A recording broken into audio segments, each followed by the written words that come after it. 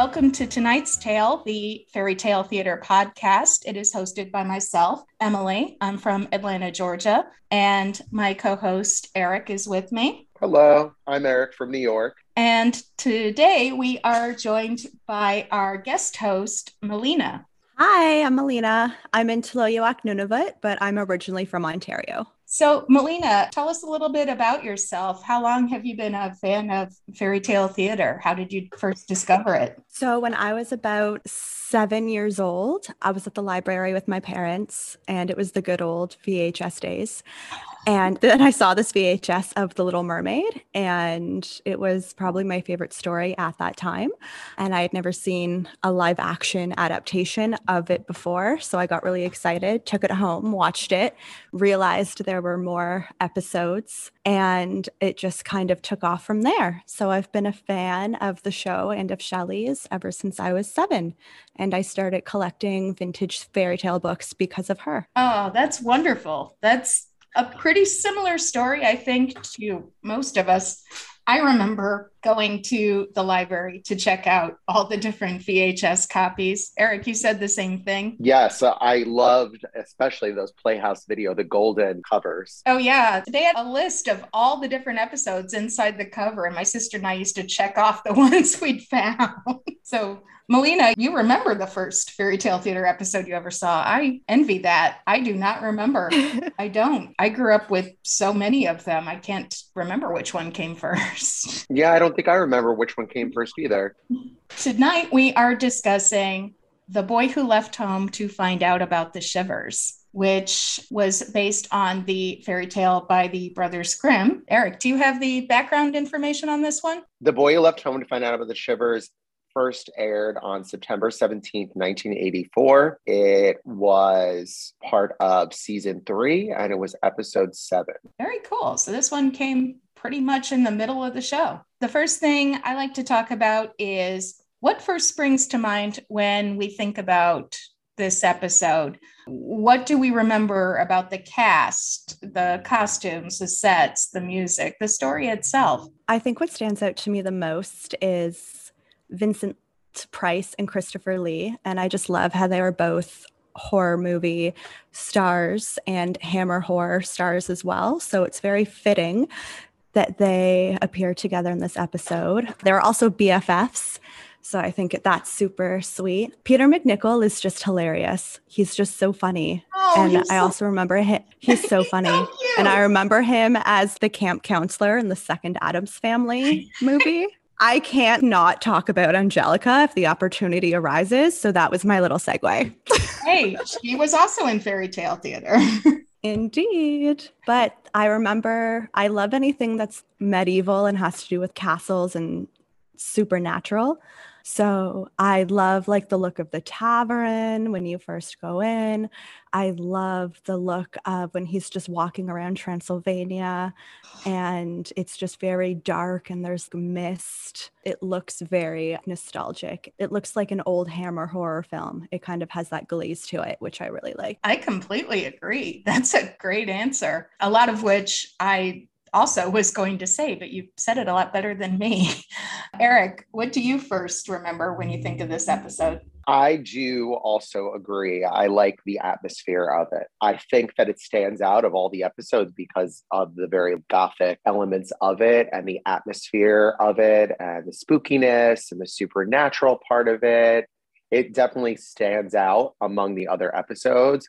And I know, Emily, that Shelley talked to you about this episode in particular, right, when you met her? She did. Yes, she did. Actually, I asked about it because it always struck me as such a unique episode. And she said it always struck her that the story, although she really liked the story, it would have been better suited to her later series, which was Nightmare Classics, which I can totally see. If you've seen Nightmare Classics, she's right. It would have fit right in. But I think she said it was Bridget Terry insisted on it being under fairy tale theater because it was a tale by the Brothers Grimm. And she's going, I like the episode. I'm proud of the episode, but I don't think it quite fit in. And my response to her is, that's kind of why everybody loves it, because it is so unique. It is so different. So I see both sides of this one, but Shelley definitely had some memories of Boy Who Left Home. Definitely. Yeah, I love that it stands out. I agree. I agree with you. So how familiar were you, Melina, with the original source material, the tale by the Brothers Grimm? Yes. Yeah. So wasn't the original title The Story of Youth Who Went Forth to Learn What Fear Was, or something along those lines? I am impressed. Yes. I was Thank told you. Melina earlier that I actually was a German major, and I read this story in the original German years ago. And that is the more literal. Yeah. I have copies that are like the direct translation from German that are from like the 1920s.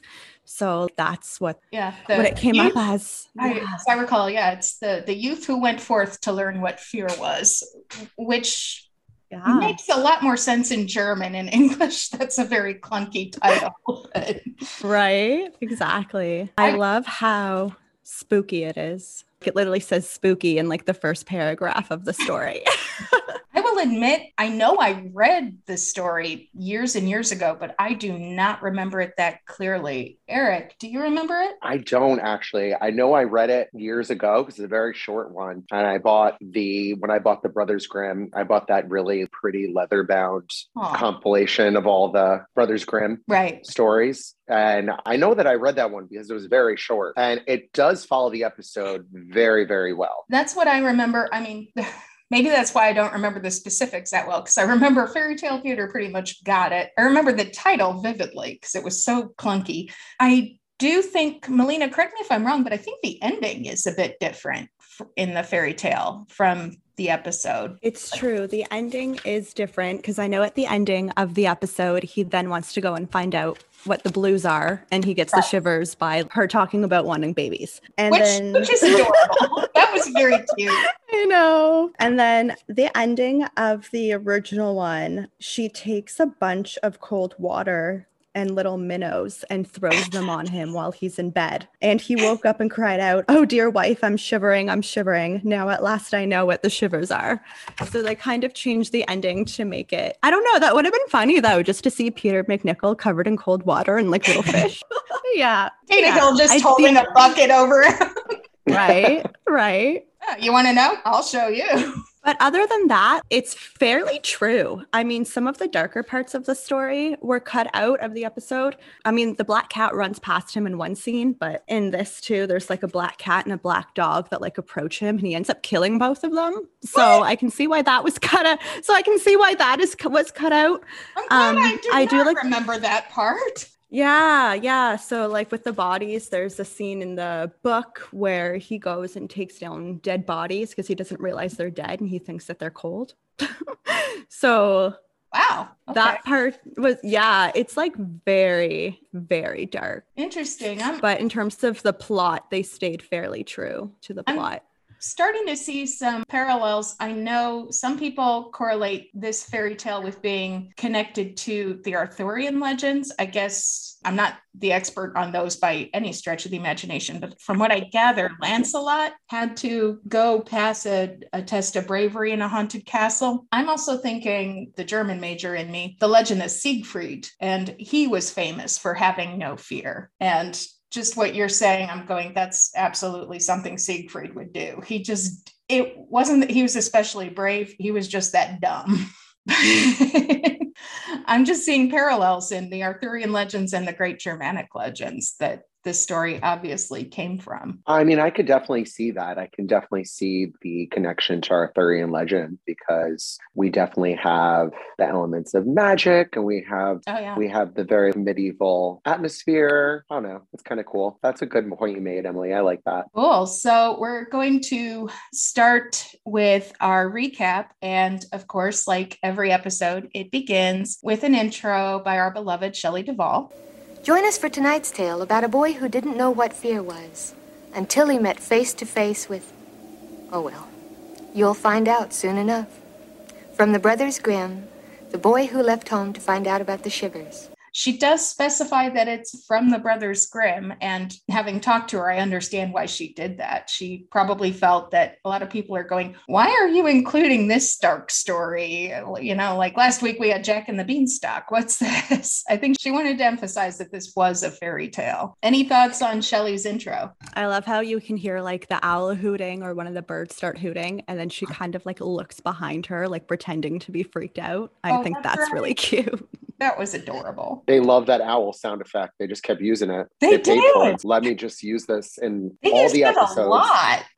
They used it again in Legend of Sleepy Hollow, didn't they? Yeah, and Rapunzel, and can't even think of all. There's so many. Anytime there was like a nighttime scene, they used that owl. I'm sure it was somewhere in Hansel and Gretel. I'm sure it Definitely was Hansel and Gretel. Yeah, you're right. I know I've heard that as special effects several times. So after we get Shelley's intro, we get Vincent Price's beautiful narration. When I first think of the episode, probably the first thing I thought of is, like Melina said, the great Vincent Price. I cannot remember a time when I didn't know who Vincent Price was. He was everywhere. I mean, I remember him in the 10 Commandments, and I remember him being the Magic Mirror in Snow White, and just a great actor. And he did such a beautiful narration in this. So he sets the scene.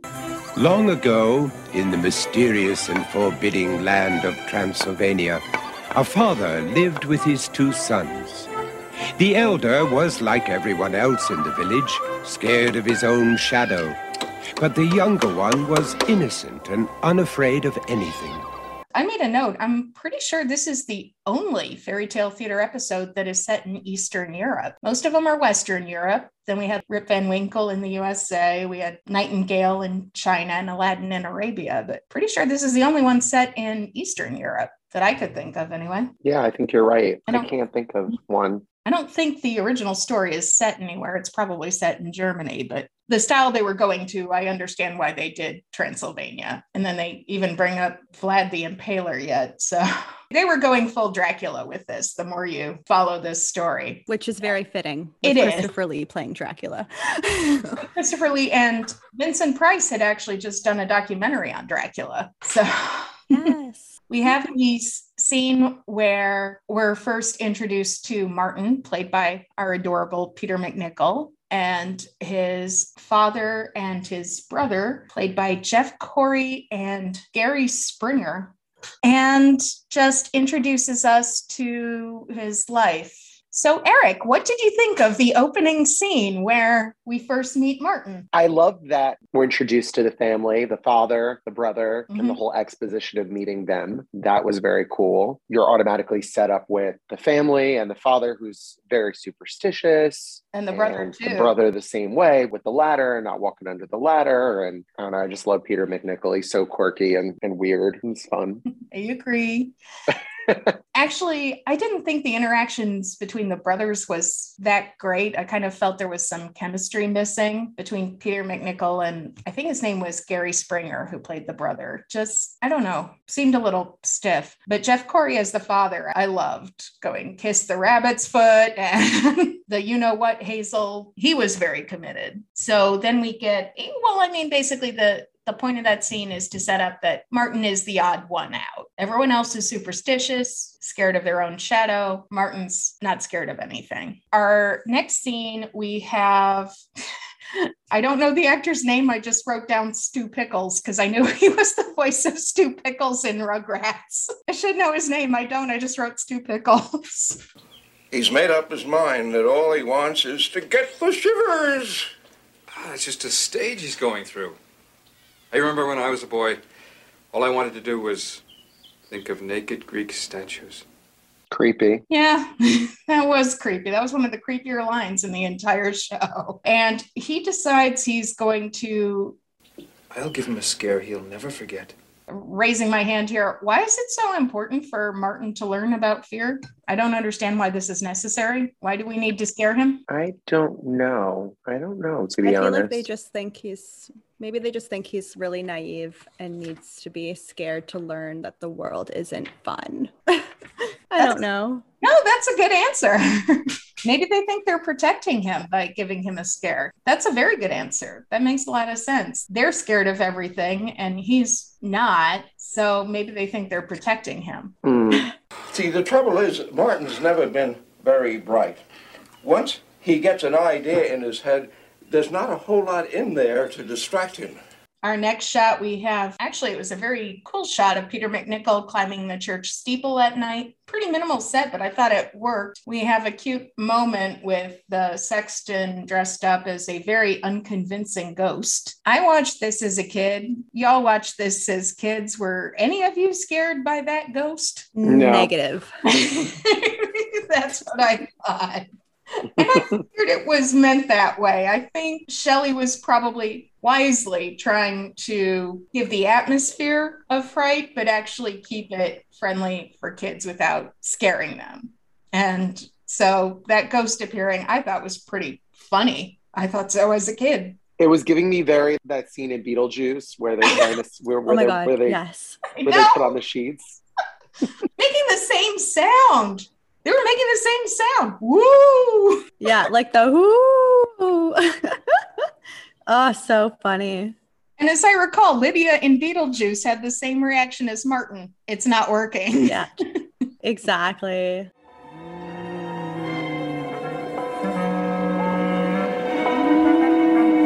You're trespassing on church property. You know that.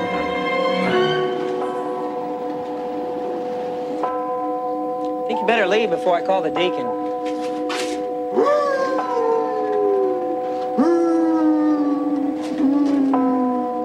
Now look, I don't know what you want, but I'm telling you for the last time, either tell me who you are or else. And he shoves him off the bell tower.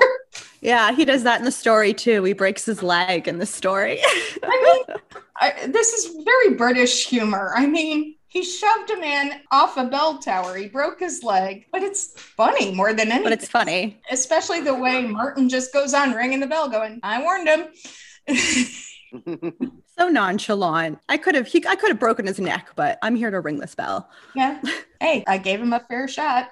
So I think Shelley handled this story very well, where atmospherically you feel it's very creepy, but actually it's very funny. Our next scene, we have Martin going back to his home, and the sexton is there on crutches, and the father basically disowns him. Heavens above, you bring nothing but bad luck to this house. I can't stand the sight of you.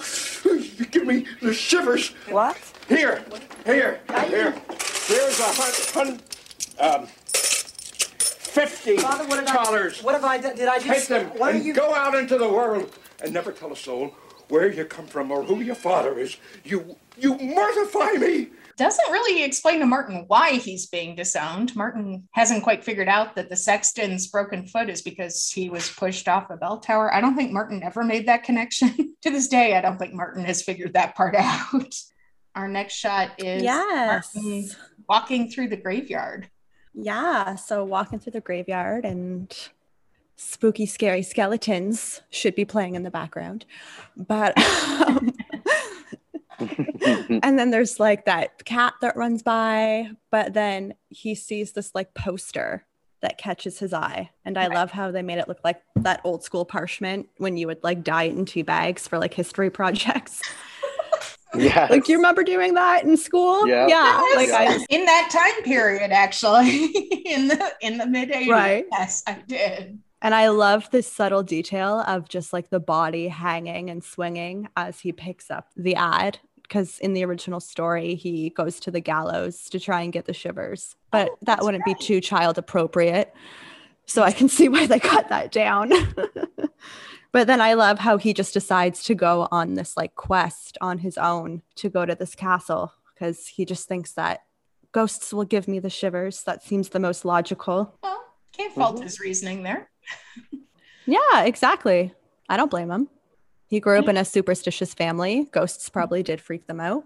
I love that scene with like the fog and the lightning bolt. Don't skip the lightning bolt. Yes. Oh, yes. Yes. That was a pretty big special effect for fairy tale theater.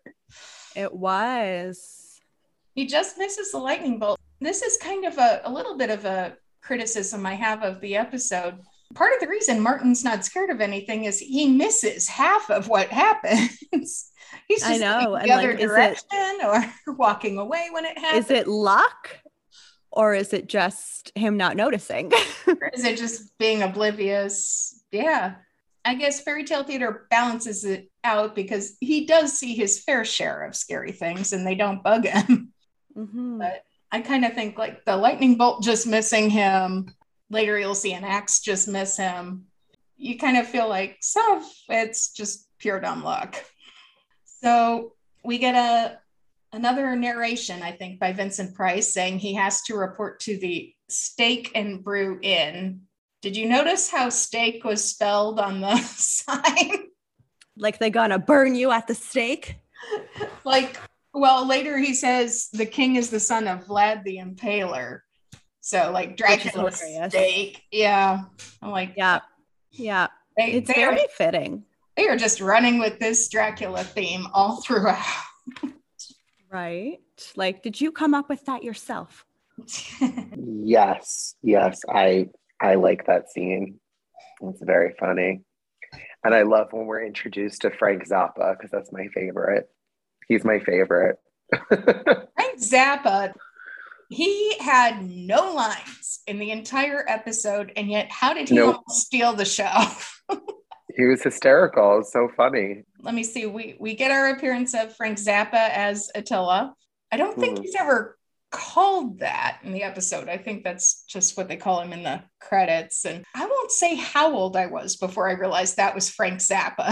I thought it was a real hunchback. I didn't know what to think of that until later when I realized who Frank Zappa was. I go, that's so Frank Zappa.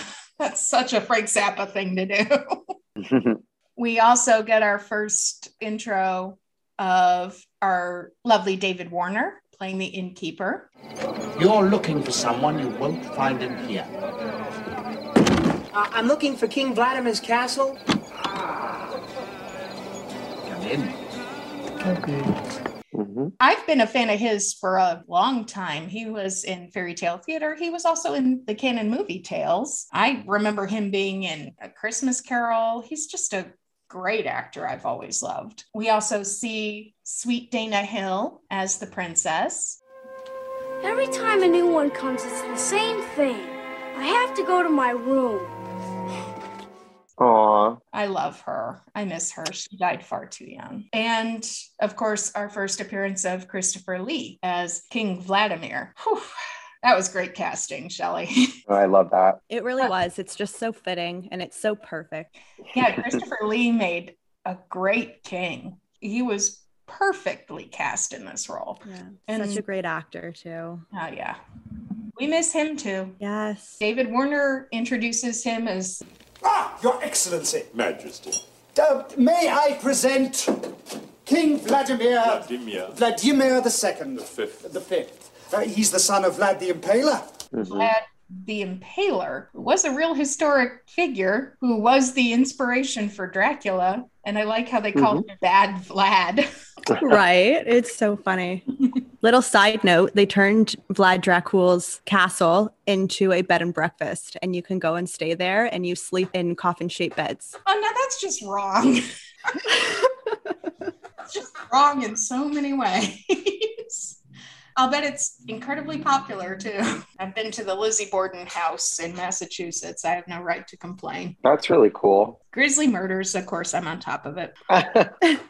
So we meet him, and he's just so, he is just kingly, and he was so tall. So I feel like his overall presence is just, it makes you want to watch as a kid, and even more so now, knowing more of his work. It's just... yeah, very mesmerizing, I think. I completely agree. He's so tall and he's so, the word I wrote down in my notes was elegant. He's very elegant. Oh, that's... He's in an inn set. He's surrounded by this inn and there's all these peasants around it. He walks in, you go, yeah, he's the king. Yeah, he's in charge here. Yep, he has that presence. And again, we get a sweet little intro to Dana Hill. I think we get a flute solo and a little violin. Good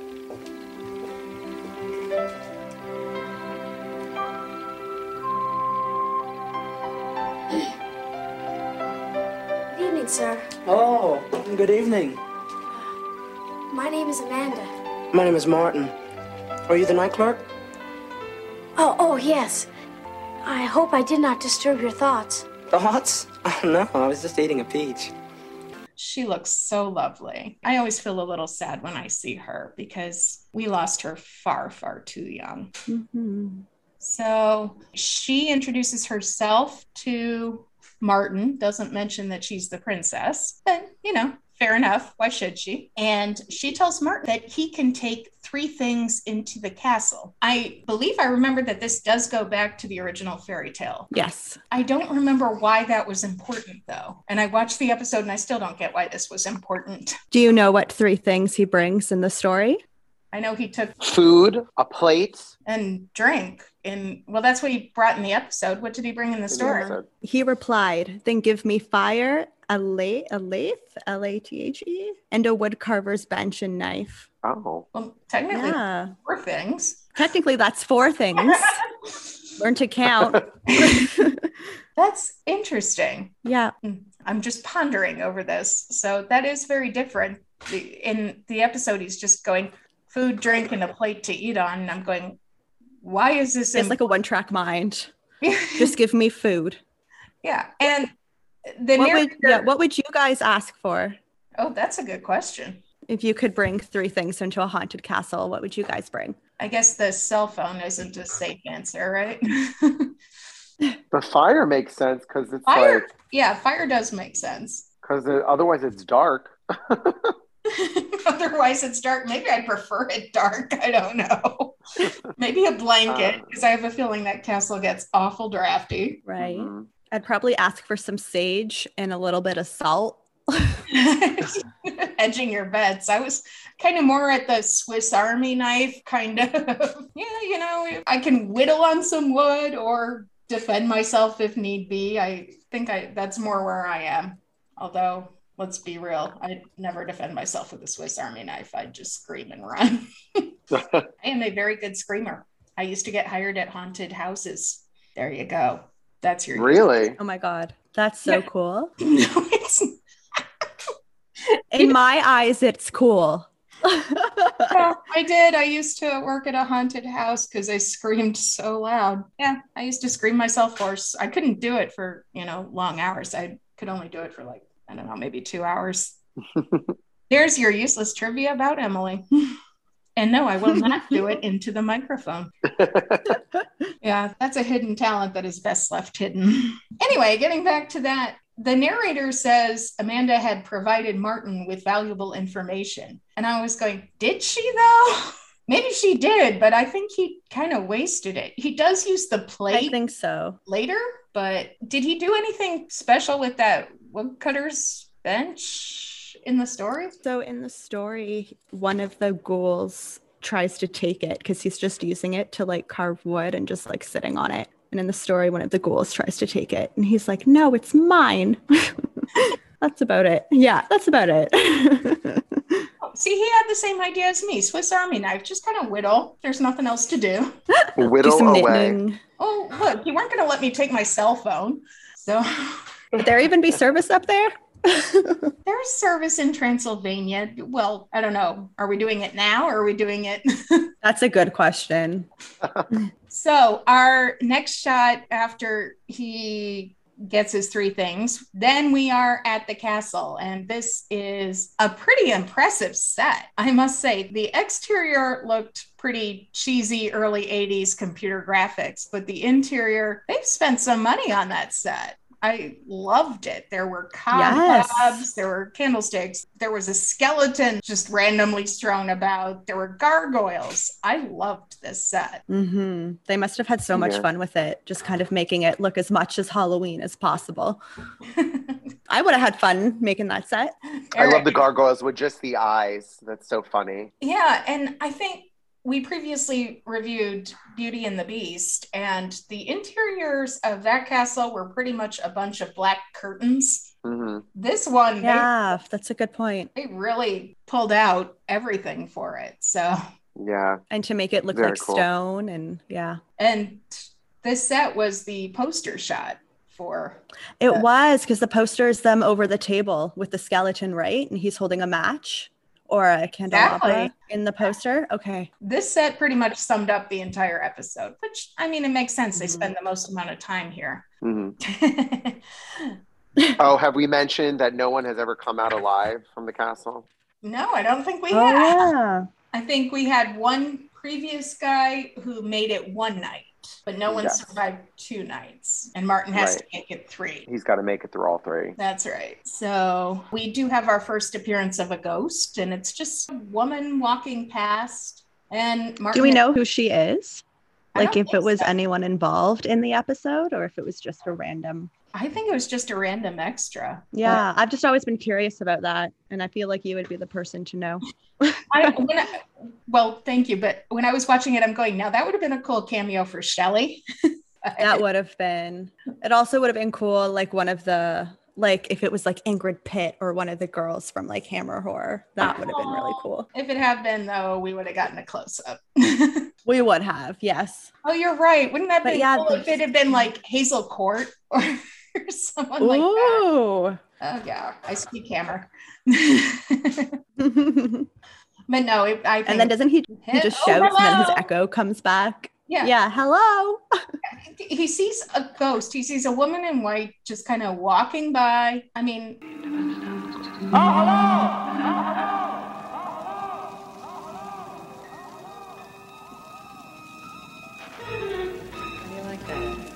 hello. And just says, hello, what's up? No reaction. That's it. Hey, what's up? And she kind of like it's totally normal. She half looks over, but keeps going, you know. She's got her ghost business to do. And he calls out, oh, hello. And then he goes, oh, Echo. Oh, and I like half expected him to start yodeling. He's just playing with the echo here. Which is such a cute kid-like thing to do. I'm not sure how old Peter McNichol was when he did this. I want to say very early 20s. I know he'd already made Dragon Slayer, but that must have only been like maybe... Do you guys remember that movie? No. Dragon Slayer? No. Okay. I'll be honest. Movie. No, that's all right. It's a good movie. Well, I think that's the one that Peter McNichol was most well known for at that point in his career. And he played the young hero who slayed a dragon. Basically, knowing Shelley's sense of humor, she took the young hero from that and made him the hero who doesn't know what fear is, because he spent most of Dragon Slayer being scared out of his mind. You can see how Shelley's mind works some of the times. But anyways, Dragon Slayer, I want to say he was like 18. So I would guess he would have been about... It came out in 81. Okay. And this was 84? Yes. Okay. Yeah. So he would have been like 21, 22, something like that when he did this, which would have made sense. But very often with fairy tale theater, they cast actors that are older than their parts, but make them just seem naive. They did that with Goldilocks, Jack and the Beanstalk. Peter McNichol was certainly playing younger than he actually was. Okay. He had the baby face to match, though, and still does have quite the baby face. He does. He had it. I watched all the seasons of Ally McBeal, and he still had the baby face. So we get Martin poking around the castle. He's playing with the echo. He's playing with a gargoyle who's about to grab him. And then sweet Amanda comes to his rescue, and she saves him from the gargoyle that was about to grab him. Amanda, what are you... Behind you! The gargoyle! He tried to grab you! No, this is stone. Amanda, look. It's just cold, hard stone. It's carved into the wall. Martin, watch out. Yeah. It's so funny. It's carved to the wall, see? And I love how after he knocks it on the forehead, we get that shot of it just opening its eyes and then just like, ugh. Just crossing his eyes going, ugh. It's yeah. just stone. It can't hurt you. Ugh. So Amanda actually supposedly saved his life here, although I'm not sure how the gargoyle was going to kill him by grabbing him, but I'm sure they would have figured out something. I don't know. But anyway, Amanda rushes in. She saves him from the gargoyle. And then we get another sweet music cue. And the 3 items that he brought in, he kind of brings out to have a little date with her. It's like, oh, you want some food? You want some of my wine? He uses the knife that was in the skeleton to cut the food, and nobody comments. Delicious. Yeah, is that sanitary? It's medieval Romania. What do you want?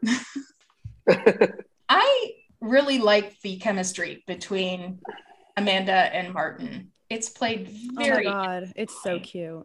It is. Just like two kids, and they both haven't really, like he says that, I haven't met many girls. So he's like so like awkward and like shy, but in like a really sweet way.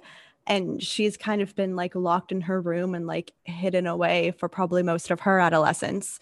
So it's just these two like young, naive, and they're so interested in one another, but they don't really know how to make the first move. I know. So I think the chemistry they have just works like so well together, and it's just so sweet because they come from similar situations but don't really recognize that. Yeah, they're both very much at the, I think he likes me. I think she likes me. So Amanda screams when Martin looks away, and this is another near-death experience. She screams. He says, you drank the wine too fast, because when you drink wine too fast, it makes you scream. And she passes out, right? That's true. She did pass out. She fainted. Oh, that must be what he meant. She drank the wine too fast and she passed out. Is that when the blade comes like out of the ceiling? Yeah. Yeah, which is kind of a nod to the pit and the pendulum, which Oh, Vincent you're right. Price was in. You're right. Yeah. It is. I hadn't thought of that. You're absolutely right. That is a nod to Pit and the Pendulum. Good old Edgar Allan Poe. So then, that's pretty much the end of the night, except Amanda gets taken. A Grim Reaper comes out, tries to attack Martin with the sickle. Martin dodges being decapitated and keeps yelling for Amanda, but it's not like an overly concerned, what have you done with Amanda? It's more like, yo, Amanda, what happened? Where are you? To be fair, he's not worried about being decapitated either. He's just not worried. He's more going, what's going on? And then how did he manage to get the cloak off of that Reaper and then dress up as him? What was that interaction like? I never understood that part. Eric, do you remember? He disappears behind the wall with the Grim Reaper. Yes. And he comes back dressed as a Grim Reaper. That's something. How did that happen? I don't understand what happened. Was he in a fight with the Grim Reaper? Did the Grim Reaper just decide to go streaking, so he put on his cape? I don't know. He killed him and took his cloak? I don't know. Well, he tossed the sexton off a rooftop before without a problem. I don't know. There's some unanswered questions here. Okay, so next morning we get the king and the innkeeper, who are arriving, they think, to pick up his body. They're disappointed to find him alive, and he's disappointed that he's still not scared of anything. We go back to the inn, and Frank Zappa keeps trying to give him an apple, and the Georgia girl in me loves that he keeps going for the peach. I don't know. Team Peach, yes, thank you. I don't think Romania is particularly known for its peaches, but the Georgia girl in me is quite happy with that. That's so funny. I love he just keeps like on the apple. Yeah, you kind of wonder, is it really that he loves the peach, or he just doesn't want to eat the apple that Frank Zappa keeps breathing on? Breathing on and rubbing under his armpit. Yeah, I'd probably go for the peach too. Later, I think Frank Zappa even does it when it's not an apple. I think he did it to like a pie or something. And ate it anyway. So funny. It's because it's Frank Zappa. We just don't ask questions. So that was a pretty quick little, it's not even much of a scene. It's kind of just a little segue into night 2. And he's sitting at the fireplace roasting marshmallows, which, if that was one of his 3 items, I thought that was a much more creative choice this time. Mm-hmm. Stuck in a castle, well, might as well have a bonfire and start roasting marshmallows. I mean, why not? Enjoy your time. Yeah, he's got nothing else to do. Well, that's how Peter McNichol plays it. That's kind of how the script goes. He's just bored. He's not scared, and he's just bored. What else am I gonna do? I've explored the castle, not scared of anything. Yeah, I saw a couple ghosts, but whatever. All right, I'll make a marshmallow. He could have had his 3 objects and gotten some graham crackers and chocolate and made s'mores. I do love the next scene, and it is very true to the book. The next scene. Which scene is this? The headless man finally appears? Yes. I don't remember that in the story. I kind of thought this was more of a fairy tale theater having fun with it. They even play bowling, but in the book, they call it 9 pins. Oh, no, it is 9 pins. Oh, yeah. I got something to say about that. There's a difference. There's a difference between bowling and 9 pins. Yeah, bowling is 12 pins. 9 pins is 9. And there are slightly different rules. 9 pins are, the pins are set up 3 rows of 3. And you get 1 point for every pin. But this is so random. But my brother was weirdly good at this game. This is why I know. But if you are able to knock down the middle pin without knocking down any of the others, you get 10 points. So that's how you win at 9 pins. You want to aim for the middle pin and not knock down any of the others. That's how you score the highest, because otherwise the highest you can get is 9. Why do I know this? Anyway, so 9 pins is a precursor to bowling. We'll put it that way. I mean, that is a good backstory I could have used as a child. Because I was just like, hey, medieval bowling, right? It was very useless trivia, but yeah, 9 pins is actually the old English game that preceded bowling, but played with 9 pins instead of 12. So yeah, we have the headless ghost appearing. That was Gary Schwartz, who also appeared in Thumbelina. I remember that. Oh, yeah. We've got very bad 80s special effects with him juggling his head. Oh my God, it's hilarious. I think that scene as a child probably did freak me out when he's like bouncing his head like a freaking basketball. But I think the part as a kid that really freaked me out, but now it's funny, was when Martin's teaching him how to scream and that like blood curdling scream just comes out. Is that what your screams sound like? Yes, but a little higher pitched. I mean, you are a lady. Yeah, and I'm a soprano, so I can go way up there. Yeah, I love that. And he's teaching him to use his diaphragm. Yeah, throw your shoulders back. There we go. Don't slouch here. There, you got some height you didn't know you had. Real posture. About your howl.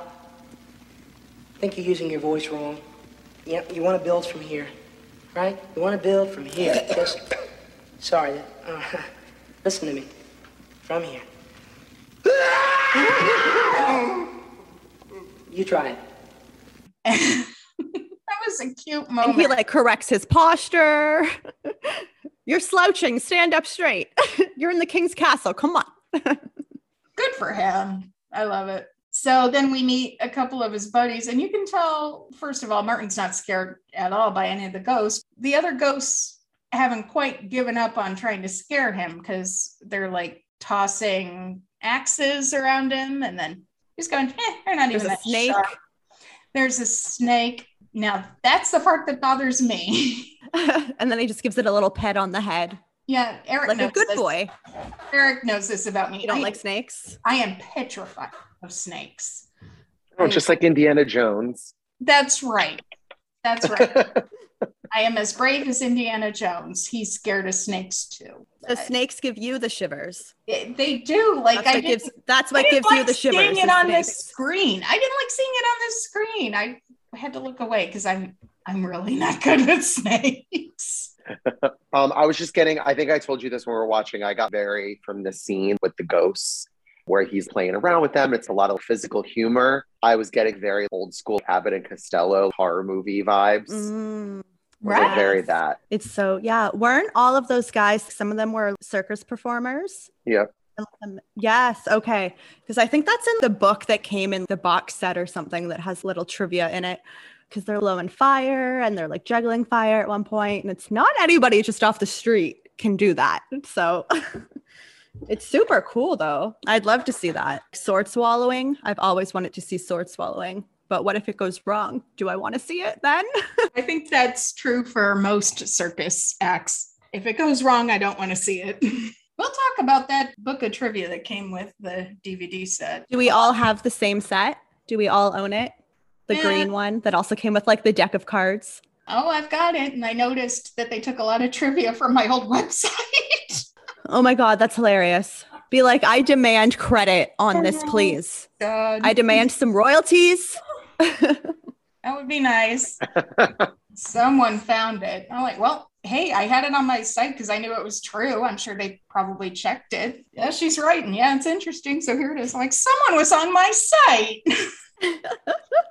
We had the bowling and the 9 pins.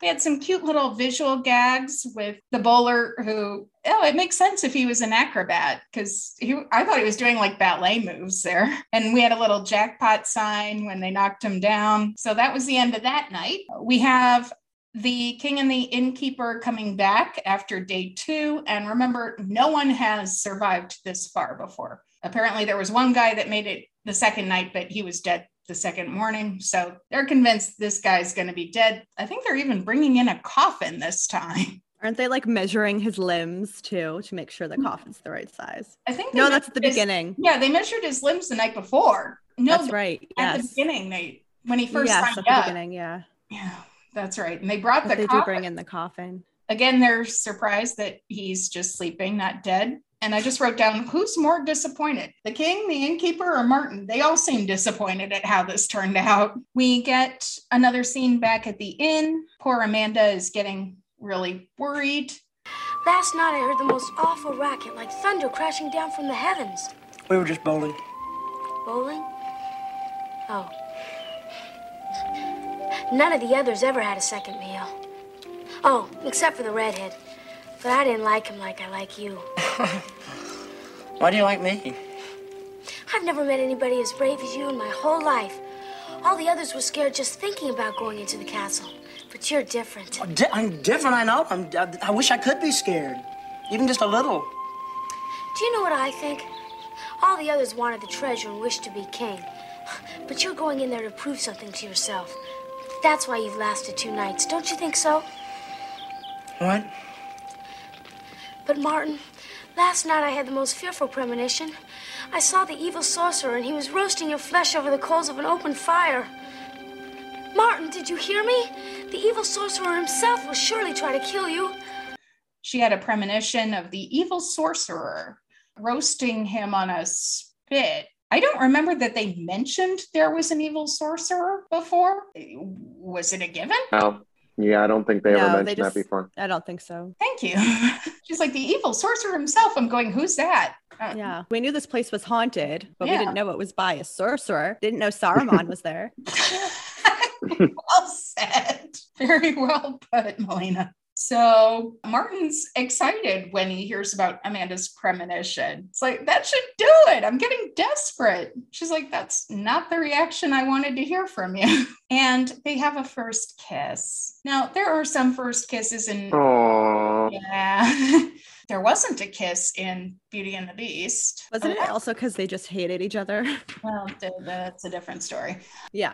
But anyway, moving on. But I thought this first kiss between Dana Hill and Peter McNichol, even though calling it a kiss is very generous, it's just a little peck, but it just seemed so sweet. And the way it was lit, the way you had the music in the background, and also I think the way Dana Hill played it, you totally are invested. You totally believe that this is a really important moment for her.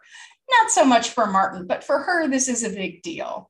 I thought that was so beautifully played. I agree. It's like she's blossoming. Yeah. So we got the third night in the castle and Martin's bored again. Okay. And we get the big Dracula moment with them walking in with the coffin, and the coffin opens by itself.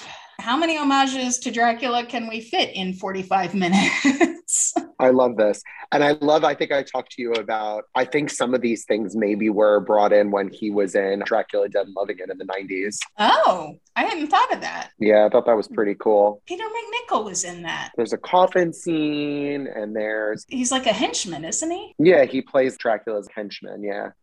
Oh my God, I completely forgot this. And a lot of the things were drawn in from these scenes in the castle. Good the eye. Coffin, yeah. Wow. I don't think I've seen that since it came out. And that came out in like 95, I want to say. Yeah. Good eye. Yeah, it's been a while since I've watched that seen one it. so many times. So good. I'm going to have to rewatch it now just for what you just said. I need to revisit that one. Yes. Martin looks in the coffin. He can't see in there. So he goes to get a torch. He turns around and Sir Christopher Lee in all his glory is standing there dressed in a carpet, I wrote down. Dressed in a carpet. I'm sorry. Do we want to talk about the costumes? It almost looks like a velvet, but not. It almost looks like it came from a couch. It did. It doesn't look elegant. It doesn't look magical. Maybe it was a rich fabric that just didn't photograph well. I just wrote down he's dressed in a carpet, but he's Christopher Lee, so he looks elegant in anything. I did notice this is the very first time we get anything resembling worry from Martin, because when he turns around and he sees Christopher Lee standing there, he says, kind of quietly, but he says, uh-oh. This is the very first time I've ever seen Martin remotely worried about anything. He's going, uh-oh. Which I think all of us could relate to. If we were stuck in a castle and Christopher Lee just walks out of a coffin, I think all of us would at least say, uh-oh. So we have Christopher Lee giving his monologue about how you must think yourself a worthy opponent. Martin kind of just shrugs. He's like, I don't know. I'm kind of just here for the ride. And he says, well, you're going to die. And Martin's going, okay. And he's going, look at your death. And it's a picture of Martin being spun over a spit on an open flame, which... Apple in mouth and all. I know. Which supposedly was Amanda's vision. Remember? She said, I saw him roasting you on an open flame. And the image of him with an apple in his mouth and his tights and everything, it's hysterical. And Martin had the same reaction I did. Are you trying your hardest? It's not scary at all. It's hilarious. What should I be scared It's of? so funny. So funny. Then he uses his hands and sends off laser beams, I guess. I didn't quite understand this part. It's very 80s. Yes. It's very similar to the Rapunzel beams. Oh, you're right. You're absolutely right. I'm kind of just going, what's the magician going for exactly? He's shooting lasers off his hands. Okay. Then Martin holds up his plate. This is where I find out that the plate was useful. And finally. Finally. Sends it right back to the sorcerer. And I wrote down Perseus and Clash of the Titans. Do you remember this? Perseus' shield in Clash of the Titans. I think it had come out like a couple years before. And that was the trick Harry Hamlin used his mirror on his shield to do the laser beams, which were a similar effect right back at Medusa. That was what that reminded me of. And we get Christopher Lee getting a taste of his own medicine. I guess, although it was going to kill Martin, it just made Christopher Lee extremely uncomfortable. And then Martin trips him, rolls him in a rug, and tickles him with the fringe. Okay, this is not a scary episode. Yeah, it's a little weird. Like I said, Shelley's trying to tone it down, but there's toning it down and toning it down too much. He's tickling him with the fringe, and he's threatening to jump on him. He weighs like 100 pounds soaking wet. So I don't know. He's like 7 feet tall. Come on. With his really intimidating green type. Yeah, against Lord Summerisle. Come on, people.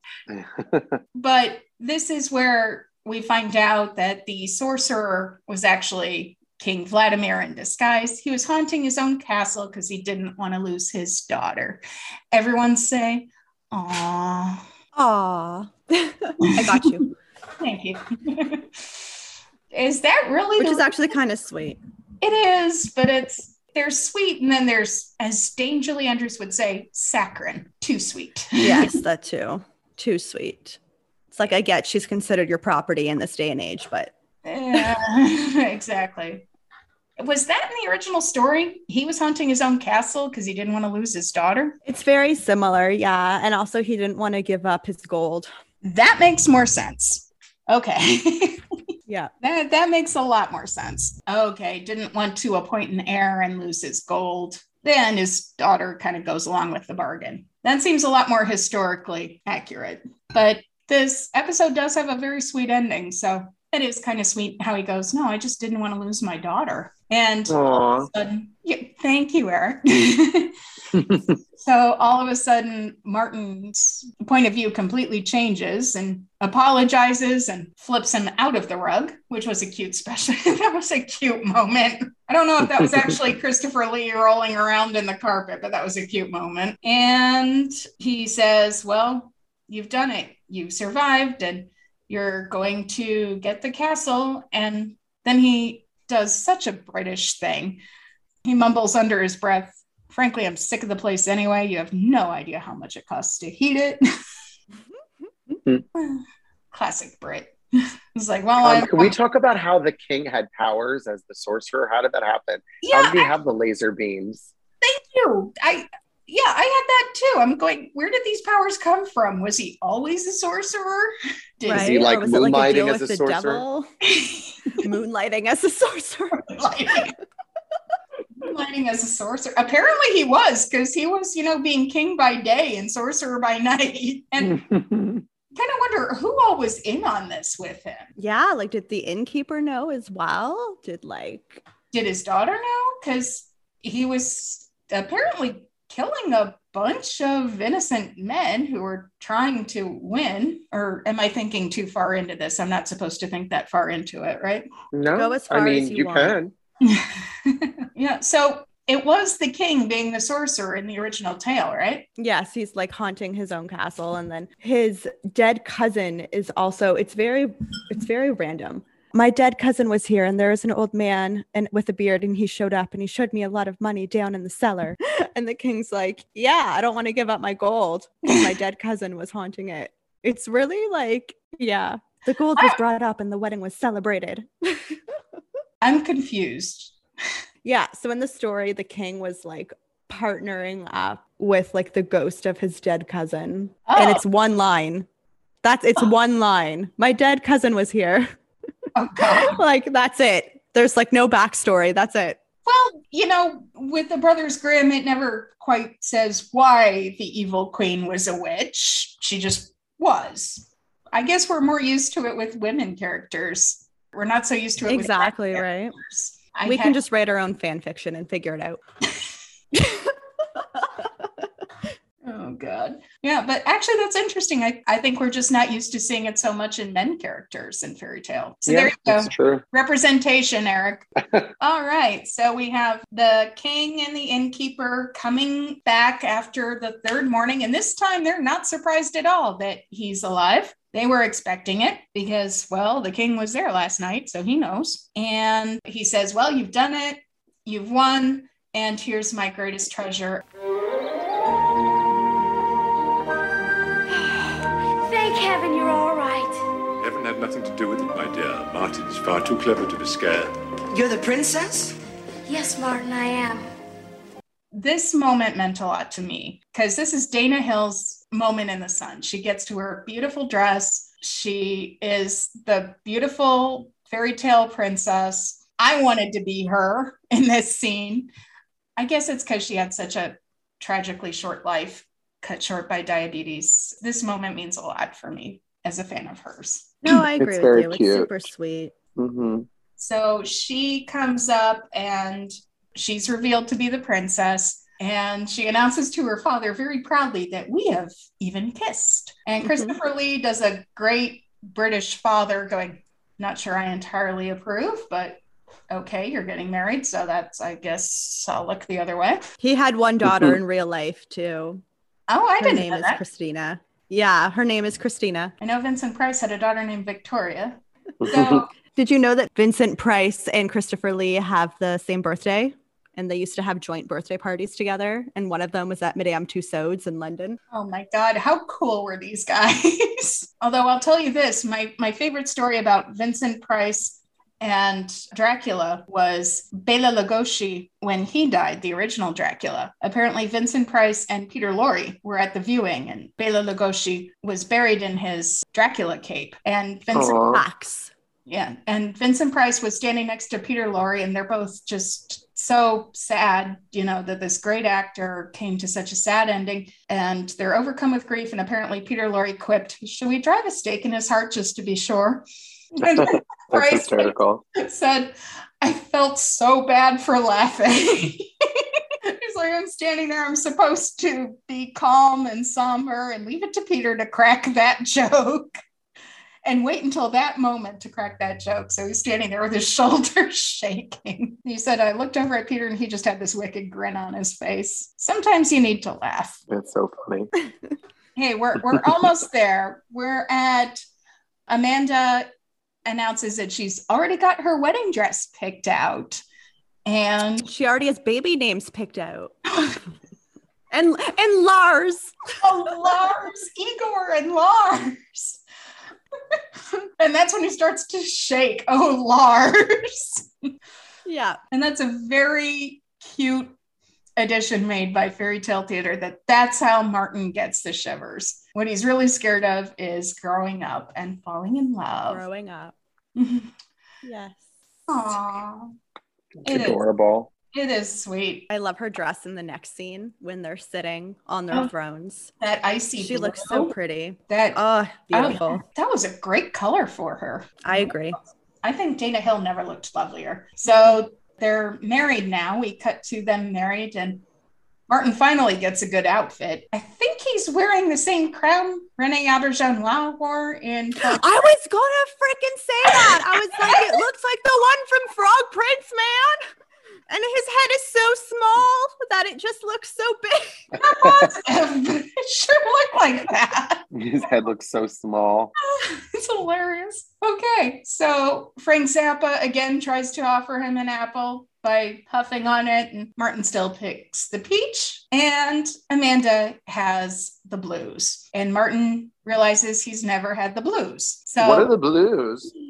Would I know them if I had them? So that's... Have you ever felt emotion? That's a good question. Well, he finally got fear, and no, that's a good question.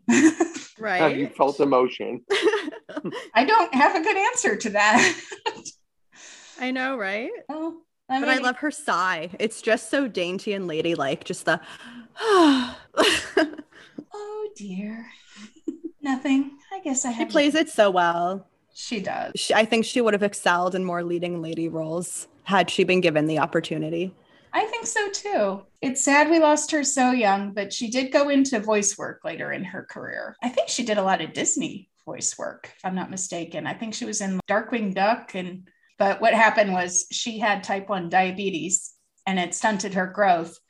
And it also made her skin appear very puffy. So this is when she was her most beautiful. She was like about 21 here, but the diabetes affected her physical appearance. So that's why she went into voice work. And then she died in her early 30s. So it said her diabetes ended a promising future in athletics when she was 10 years old. What did she play? I think she was a runner, if I'm remembering correctly. Oh, huh. Interesting. Yeah. So can we talk about her little appearance in the Grimm Party special where she's in like the bunny costume and talking about why the episode is so important to learn how to overcome your fears? Oh, that's really sweet.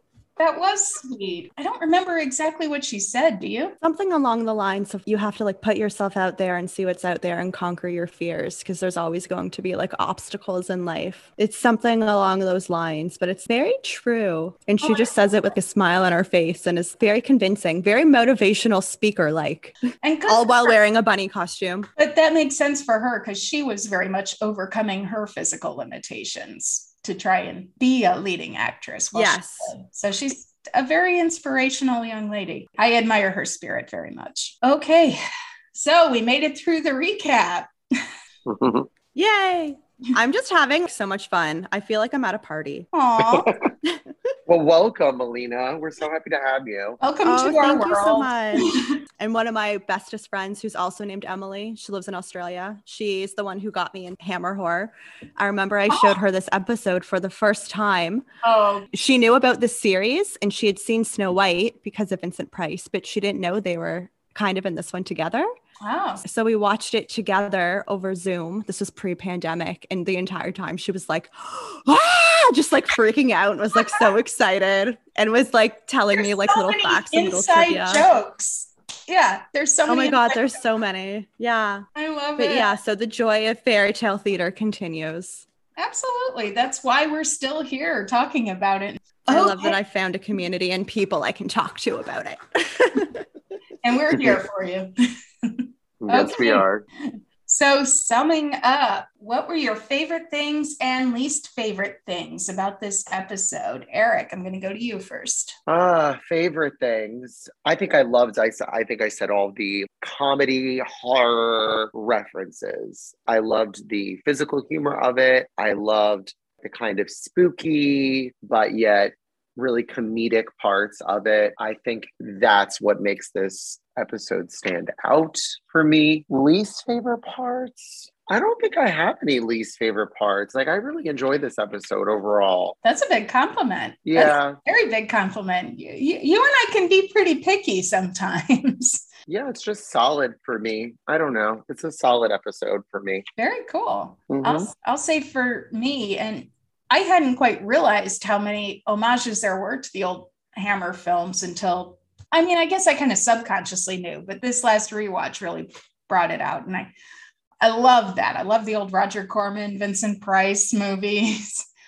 I love catching all those little inside references. It was a great cast. This was probably the perfect cast. From Frank Zappa, didn't have a line, to adorable Peter McNichol. Just the cast was on point all around. I think my least favorite things, it seemed to drag on a little. I think the pacing was a little slow at parts, although they did their best, but something about it seemed to drag. And I can't quite put my finger on what that was or how to fix it. That's my one critique. Melina? I love like the gothic setting. And I love how this one, like we said at the beginning, was super spooky and more darker than the other episodes. So I kind of like how they ventured down that path. Again, I love the cast. I love how they just cast a horror giant in this. It's just like so horror fitting. giant? Right? Which one are you talking two about horror there? giants. But two of them, both of them. Yeah, it's just so fitting. I think my least favorite part, because it's kind of like comical, the lightsabers coming out of the eyes. I know it's kind of like foreshadowing into the future of Christopher Lee's career. No, that's a good point. But yeah, it just didn't really make sense. I think it would have made more sense if he had pulled out a wand or lit some shit on fire. Can I curse in this? Sorry. Go for it. Yeah, so that was probably just my least favorite part. If he went all Voldemort. Yeah. And also the jumping up and down while he's in the little rug. Come on. That didn't. You're the size of a child. What do you plan on doing? That didn't seem quite right. Yeah. But overall, I think it holds up overall. And I love all the nods to all the old horror movies. So, Eric, have you found anything from my past to haunt me with? You know how we love that tripod site of yours, Emily. I know the one. I know the one. And the spinning stars. Oh my God. They're like the perfect touch. I think I put that up in 1998, circa 1998. Does it tell you on here? No, I'm just remembering because I know I was in high school. So should I read your review? Yes, please. Or do we want to do I can hear the cringe in your voice. I do not remember what I wrote about this episode at all. Some of them I remember very vividly. Some of them I have no memory. I really do not remember what I wrote about this episode. So you gave it 3 stars and you said pretty spooky, but a lot of fun. This is another personal favorite of mine, mostly because it is so unique. Based on a not so well-known tale from the Brothers Grimm, this is the tale of a boy who has never known fear. A very young Peter McNichol stars as Martin and gives a hysterical performance, being driven from his home by his paranoid family. Martin sets forth to discover the Shivers, answering a proclamation to rid a haunted castle of ghosts. He goes through one terrifying night after another, completely unafraid. While Martin's unafraid, I should warn you, the castle scenes scared the heck out of me when I was little. They did?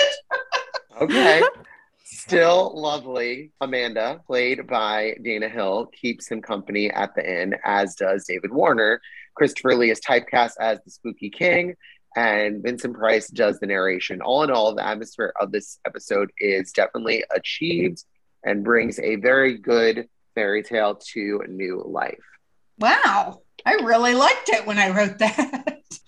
I guess I had some mixed things because there were parts I really liked, and I stand behind a lot of that, but I don't remember finding any of it actually scary. But I also remember I was writing that website with the idea that kids might be looking for it. So I was trying to do little warnings. I know I did one for the Nightingale too. I know I warned about a scene. I was one of those kids. The Nightingale scared me. I don't remember Boy Who Left Home scaring me, but Nightingale scared me.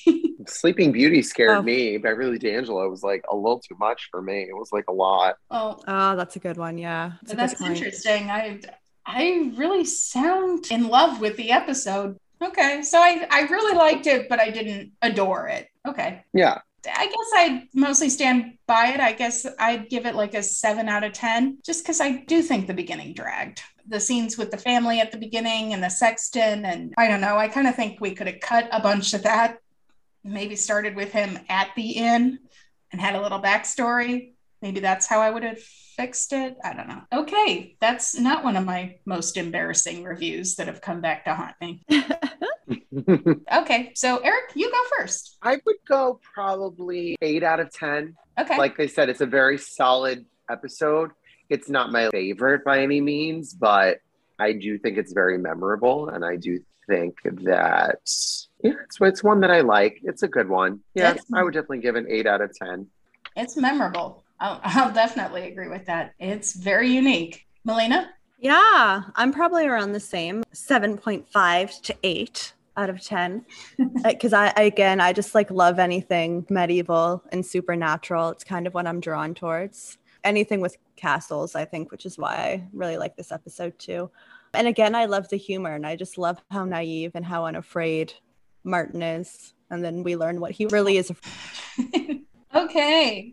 And like I said, I'm at about a 7 out of 10. I really like it. I love how unique it is. Just, I think some things were a little slow, but a lot of it I really, really enjoy. Going forward, we talked a little bit about this. Are there any takeaways for us? Eric, for me, you reminded me, I'm going to look up Dracula Dead and Loving It. I have not watched that movie in probably 20 years. Now I really want to bring that up again. I've also got a lot of different remakes of Dracula that I've had on my shelf for forever, but haven't watched. I know there's a Jack Palance version, a Louis Jourdan version. I even want to watch the old Bela Lugosi and Christopher Lee versions. I might do a Dracula rewatch over here. So good. The Horror of Dracula is my personal favorite one.